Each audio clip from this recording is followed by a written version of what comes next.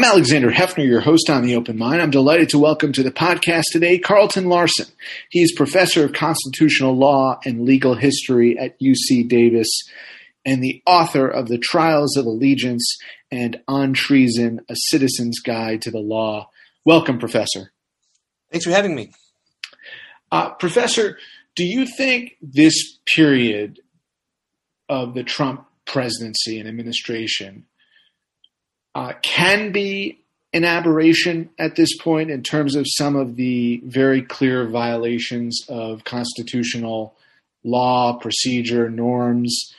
Or do you think that given the instinct of his Republican allies to comply with and further overturn the election, to cast doubt on legal, lawful and free elections, that the great number of Republicans who were committed and who remain committed to overturning free and fair elections makes you believe that the Trump presidency was not an aberration and that is going to be the future of the Republican Party, if not America? Well, that's a very good question, and it's, I think, an exceptionally important question. If you had asked me this 2 months ago, I think I would have said that Trump is distinctive, that his unique combination of pathologies is really unlike almost anybody else one could imagine in the White House. And when you think of other Republican presidential contenders for the presidency, they all have their flaws, but certainly nothing as gigantic as his. And so I would have thought that many of these problems would go away once Trump had left office. But now that we've seen so many people sign on to truly frivolous and ridiculous claims about election fraud, it is really quite disturbing. Now, it may be still be the case that when Trump passes from the scene, people come a little bit more to their senses. But I think it really remains to be seen. It's an open question and potentially a very frightening one. If this sort of disregard for basic facts persists as a major element of one side of our politics, we're going to be in a lot of trouble going forward. What do you think will be the ramifications of the 6-3 conservative, Republican-appointed majority on the Supreme Court? They did not accept any of the frivolous allegations or accusations about fraud, rejected hearing Texas and its suit against 4 other states, which really amounted to a kind of cold civil war or act of treason in its own right. First, let me ask you this. Would you describe the Texas Attorney General and the conduct on behalf of the state of Texas as treasonous? No, it's not treasonous because it's I would say it's frivolous and it undermines American democracy, but not everything that is frivolous or that undermines American democracy is necessarily treasonous. I think it was filed in enormous bad faith. The idea that the Supreme Court would hear a case like this was patently ridiculous to anybody who knew anything about the Supreme Court. And it's interesting that Texas's own Solicitor General, who represents the state in front of the Supreme Court, didn't sign the brief on behalf of the state of Texas. He knew the case was garbage, as did every other Supreme Court practitioner. This was really a political stunt more than any type of credible legal maneuver. It was a stunt, but the tactic of employing a malicious argument that has meritless, factually baseless, and in a sense, invading the electoral processes of other states which have been independent since the ratification of the Constitution. If it's not a cold civil war or if it's not treason, it's something that is new.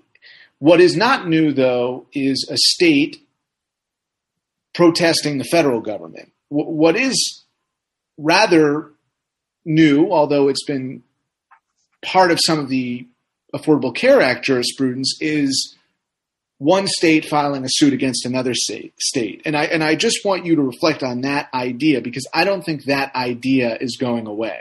I would be hesitant to use the term treason or even treasonous in sort of a broadly capacious way that would bring into its scope, anyone challenging the federal government or anybody filing a frivolous lawsuit. The problem is there's this whole range of behavior, and I think Trump really highlighted this, where you do things that aren't technically treason as a criminal matter, but which so fundamentally violate basic norms as they've been understood for a very long time. And we don't have a very good term to describe that sort of behavior. And so people inevitably end up reaching for terms like treason or betrayal or coup or sedition or things like that. But in some ways, I think you're right in that it is something new. The simple refusal to recognize the results of an election. Even in the Confederacy, they recognized Abraham Lincoln had won. Right? That's why they left. They didn't go pretending that somebody else was the president. And so I do think that there is something new to this. And a big part of this is social media, which allows really terrible ideas to spread very, very quickly, which just wasn't the case. Really, I think even until the invention of the iPhone, where you can now get a stream of idiotic things direct to your hands anywhere in the world. And that has made this problem so much worse. It's much, much harder to counter really dumb ideas when they come via social media than when you're, say, limited to 3 major broadcast networks. What is the history of states suing other states, if you look at the large swath of constitutional history? It's a pretty narrow category of disputes. Mostly it tends to revolve around things like boundary disputes, or most recently, most of the cases have been about allocation of water rights under things like the Colorado River Compact. The most recent case they just decided a few days, 2 days ago, I think on Monday, was a water dispute between New Mexico and Texas. And these tend to be pretty technical. Usually what happens is the court refers them to what's called a special master. And that person actually does the hard work of digging into the facts and making conclusions and recommendations, which the court usually accepts. So the original jurisdiction side of the court's docket, for the most part, is a pretty dry docket. I mean, I can't really think of any truly significant case that was filed as part of that jurisdiction. But do you think that may change? And can you give a little context about what I recall to be disputes among states in the Affordable Care Act jurisprudence? Yeah, so there is a California versus Texas case. So they can occasionally come up, but I do think the court rejecting this Texas case unanimously is pretty much a very clear signal from the court that they have absolutely no interest in having this become a regular form for dispute resolution among the states. If you did that, you could essentially have states suing each other over anything, really. And the court would be obliged to take those and consider them as an original matter. And the court just doesn't like doing that, partly because it really likes to have a fully developed factual record brought in lower courts. So I don't anticipate that this type of thing will be going forward. Now, had the court taken this Texas case, then yes, I think it really would open the floodgates. But I don't think any of the justices have any interest in doing that. There is the notion that they rejected, the conservative 6-3 majority rejected this case unanimously because they would prefer to preserve and even maybe enhance their credibility as they intend to make other formulations and dictates over the coming year and years, specifically on hot button social issues. Do you view their non-involvement in this dispute as also a way to try to legitimize their authority ahead of controversial decisions in the coming weeks and months that are inconsistent and sometimes wildly inconsistent with public opinion? Well, I don't know if they did it specifically for that reason, but that's clearly one result of what they did. And in some ways, that majority had all this kind of criticism going in based on the Trump appointees, based on what happened with Merrick Garland, what happened with the Ruth Ginsburg seat. that Texas and Trump, they essentially gave the court the easiest possible way to cloak themselves in legitimacy and to make them look neutral and nonpartisan by offering up truly frivolous and worthless cases that the court could just swat away, and at the same time look like they don't have particular partisan motives. So I think that in some ways that gave the court a lot of cover potentially for things that they do care more about. And I don't think any of the justices particularly cared about Donald Trump having another 4 years. My guess is that all of them probably find him personally distasteful.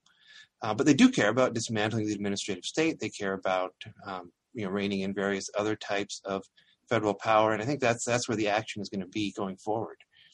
What do you anticipate to be the first actions of the new court? Well, I think we're starting to see it already with respect to religion. I think we're going to see a much broader interpretation of religious freedom in ways that allows people to escape from laws that would otherwise potentially burden religious exercise. So I think we're going to see an aggressive promotion of free exercise jurisprudence. And then I think that the next thing we'll see is probably a very close look at administrative agencies. This has been a pet project of the right and people like Leonard Leo and Don McGahn, who helped pick these Trump justices for a long time, so that the Biden administration tries to do aggressive regulation.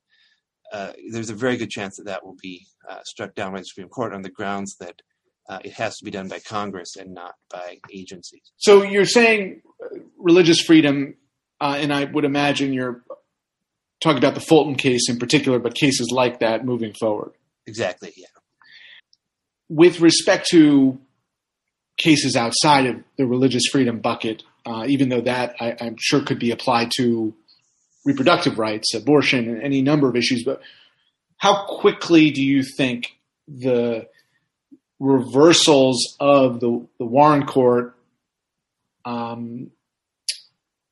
quickly do you think those reversals will accelerate? I wouldn't necessarily expect anything dramatically quickly. The cases have to percolate up through the lower courts. You have to have the court grant them, and then they're argued. And there's still a tendency, I think, for many of the justices, even on the conservative side, to move incrementally, if you can, to sort of build up a body of law that then supports you if you want to make bolder moves in the future. So I think it's an open question. It also depends on the issue, to what extent the justices really care about that particular issue. So let me give you a few examples. Yeah, sure.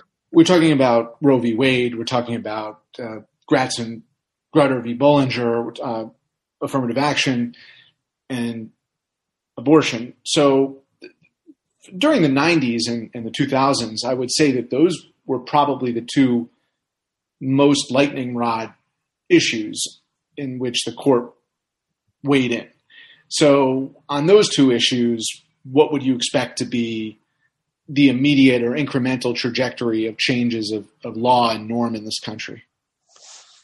So with affirmative action, I think there's a very good chance that the court would hold that race-based affirmative action is unconstitutional. There's a case coming up from Harvard raising that issue. Now, it's not quite a constitutional issue because Harvard is a private actor, but some of the same issues apply under the Civil Rights Act. And so it wouldn't surprise me at all if we saw the court just flat out say, you can't consider race as part of an affirmative action program. On the other hand, there was a case from 2003 in Grutter where the court suggested that affirmative action would come to an end in 2028. And so one thing the court could just do is say, well, that's really where it's going to end. And so there's now, say an 8-year timeline going forward, and let that be the decision and say they're not changing the law at all, that they're simply following the 2003 decision. So something like that could certainly be possible. With respect to abortion, it's hard to know. I mean, clearly they're going to uphold far more restrictions than they did when Justice Kennedy was on the court or when Justice Ginsburg was on the court. Will they go all the way out to an outright reversal of Roe? I don't know. I mean, I'm sure there are Justice Thomas would do that. Justice Alito, I think, would do that. Probably Justice Barrett. I don't know for sure. Probably Justice Gorsuch. Justice Kavanaugh, I don't know. That remains to be seen. And I'm not totally sure about Roberts either. Are there any issues I haven't mentioned where you expect there to be new traction in the next year? Well, one of the biggest areas, actually, I think, is gun control. The Supreme Court recognized an individual right to bear arms under the federal Constitution in 2008 and then applied that to states in 2010. But it hasn't decided a gun case since then. And so the lower courts have tended, for the most part, to uphold restrictions on gun rights. That may well change with the change in the court. I think there's going to be a solid majority for stronger protection of gun rights, that doesn't depend on Chief Justice Roberts to make that majority. So I expect we will see gun cases being one of the big areas of change. So as a final line of discussion, the United States Senate may be in Republican control, it may be in Democratic control. If there had been a Democratic sweep, there may have been a push for a mandate to reform the court, specifically to expand the pool of justices from 9 to a larger number. And it does seem as though that will be the most pragmatic, rather than constitutional amendments, to reasserting control if you are a part of the majority of this country, because we live in a minoritarian rule according to the Supreme Court. 6-3 on the court does not fashion into any support for the public or any support for what you would ordinarily consider Republican or Democratic Republican tendencies. So that is unsustainable in the long run. I suggest you would agree. And if it is unsustainable, what do you think would be the most effective way for the majority of the country to move forward? Well, I do think there is a non-trivial argument for expanding the court. I don't see that happening anytime soon, even if Democrats win the Georgia Senate races. We already had at least one Democrat, Joe Manchin, say he wouldn't support court expansion. And I think there are probably several other Democratic senators who would be a very tough sell on that point as well. So unfortunately, I just don't see that as a realistic path forward, at least until there's a much larger Democratic majority in the Senate. And that, too, of course, is constrained by the basic politics of the Senate and having 2 senators per state, which doesn't translate into a majoritarian Senate. So it may be the case that this is just something that people have to ride out. And of course, things can change. I mean, one of the really peculiar things about our Supreme Court is that, our entire constitutional law can change on, one justice having a heart attack. And I've asserted for a while that that's not the way to operate democracy or any form of government for that matter. I mean, the arbitrariness of a bleeding heart or a heart attack, that there are contingencies and then there are just irrationalities. And, the number 9 and the idea of lifetime appointments without any consideration of anything else seems to be rather unstable. Yeah, well, I think one of the big problems here is the combination of lifetime tenure plus just the enormous power wielded by the justices. No other nation does it quite like this. And I've long been a supporter of having staggered terms, 18 years, seats come up every 2 years, guaranteeing every president 2 appointments, guaranteeing that you could not have people there for 30 years, and most importantly, not having them strategically timing their retirements, as was the case with Justice Kennedy, or just sort of inadvertently dying, 4 months too soon, as was the case with Justice Ginsburg. I mean, major changes in government shouldn't turn on things that are so truly arbitrary and random. Arbitrary and random, and just, I think with respect to the pandemic, there was this notion that we had to learn to live with it. And in fact, President-elect Biden has said, well, we had to learn to die with it, right? And I just wonder, and I think this is the most salient question for everybody, how extreme, in the minoritarian sense of the word, how extreme does the minoritarian rule have to get to warrant systemic changes, which you and I would both acknowledge can be made through a simple majority in the U.S. Senate? Well, I think that's probably ultimately a political question up to each senator, and they're going to have to hear from their constituents about this. I mean, if you think about Franklin Roosevelt in 1937, he was unable to get this done, coming off one of the most biggest electoral victories in history.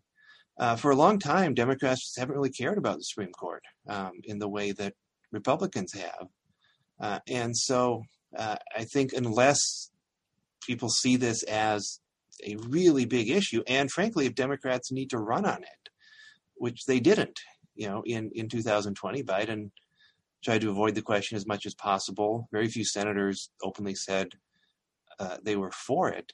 And ideally, if you're going to make a change like that, you'd like to have some electoral mandate to do so.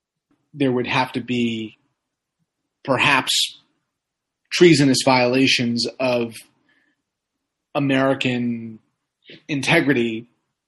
For example, had there been a court that was not independent and that was allies of Trump and refused to accept the fair results of 4 states or the majority of the country, or in this case, the Electoral College as well, that would be an extreme violation of our sovereignty, of our rights, of our due process, and that would lead to a movement for judicial reform. And I gather you might point to the fact that, Marbury v. Madison is not in the Constitution. It's an interpretation of the Constitution. It's an understanding of the Supreme Court's supremacy, basically. And, there could be one day a president who came along and said the Supreme Court won't grant this case or, decide to reject these 4 states. Well, I don't care. I still won this election. And so one wonders if it has to get to that point before there is court reform. It might. Hopefully, I don't think we're likely to see courts do that. I mean, I really hope not.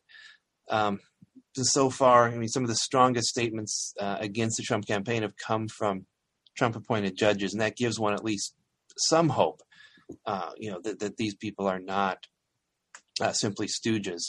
And it is kind of interesting that Trump didn't seem to care a whole lot about who the judges were. He didn't seem to stack them a lot with his personal lawyers or things like that. They tend to be people outside of the Trump orbit, and I think that's at least helpful going forward. If you did see a judiciary full of buddies and cronies of the president, then we'd have a very, very serious problem. As a final question, by your definition in the book, are there offenses that Trump committed in office that are treasonous? I don't see anything that rises to the level of actual criminal treason as defined in the Constitution. I see a lot of bad behavior, a lot of inappropriate behavior, a lot of things that could very fairly be described as a betrayal of America, but nothing that it actually constitutes criminal treason. Where is that line drawn in terms of betraying America and committing treason against America? So Article 3 says treason is limited to levying war against the United States or adhering to their enemies, giving them aid and comfort. So for levying war, he'd essentially be having to use military force to try to overthrow the government. And for adhering to enemies, he would need to be aiding a foreign nation or group with whom we are in a state of open war. And that excludes nations like Russia or China or Turkey or Syria or other nations with whom we are not in a state of open war. So even if he's helping those nations and putting their interests ahead of America's, it still wouldn't actually constitute criminal treason. When Frank Bowman joined me on the program, I asked him the same question, and I pointed out that cyber espionage and cyber crimes are war. And based on the fact that we read the Constitution in light of contemporary events, and even strict constructionists and textualists would have to accept there are computers now. There were not computers when the Constitution was ratified. In light of that fact, I don't understand how you read that clause that you just read and ignore what have been the accusations, even if they haven't been fully proven, that Trump collaborated with foreign actors in the hacking of the DNC in 2016. And to me, cyber war is war. So why are we still reading that clause about treason as if it was the 18th century? Well, because cyber war here is really a metaphor in the same way one might talk about, the war on drugs or the war on poverty. And the way to think about these cyber offenses is what is the analog equivalent of what you did. So certainly there are things you could do that are equivalent to an act of war. So if you cyber attacked the Pentagon and caused the place to blow up, or you cyber attacked our nuclear weapons so that they detonated, sure, that would be, I think that would create a state of open war between us and the country that did it. But if what they did was, say, go on Facebook and promote various candidates, well, that's the analog equivalent of that is essentially, standing out in the street with being a foreign spy and handing out propaganda. Or if the claims that they hacked the DNC, the analog to that really is, breaking into the DNC offices in the Watergate. But that's just an ordinary burglary. Russians are accused once again of hacking U.S. entities, including departments of U.S. administration. But if they were to attack the Commerce Department, certainly if they were to attack the Department of Energy, you could make the argument that it is treason if it is proven that anyone affiliated with the United States or any Americans assisted Russia in pulling off such an attack. Potentially. It would depend what the attack looked like, because you could argue that was an act of levying war from within on the part of the person who did it. But the part of the problem with the enemies provision is that nations mess with each other a lot in these ways, without actually creating states of open war. So you'd have to have some type of recognition from the federal government that we are in fact in a state of open war with this country, and that any aid to that country now is treason. Because people need to know, be on notice, which countries are off limits and which ones are okay to interact with. Carlton Larson, professor of constitutional law at UC Davis, thank you so much for your insight today. Thank you. Happy to be here.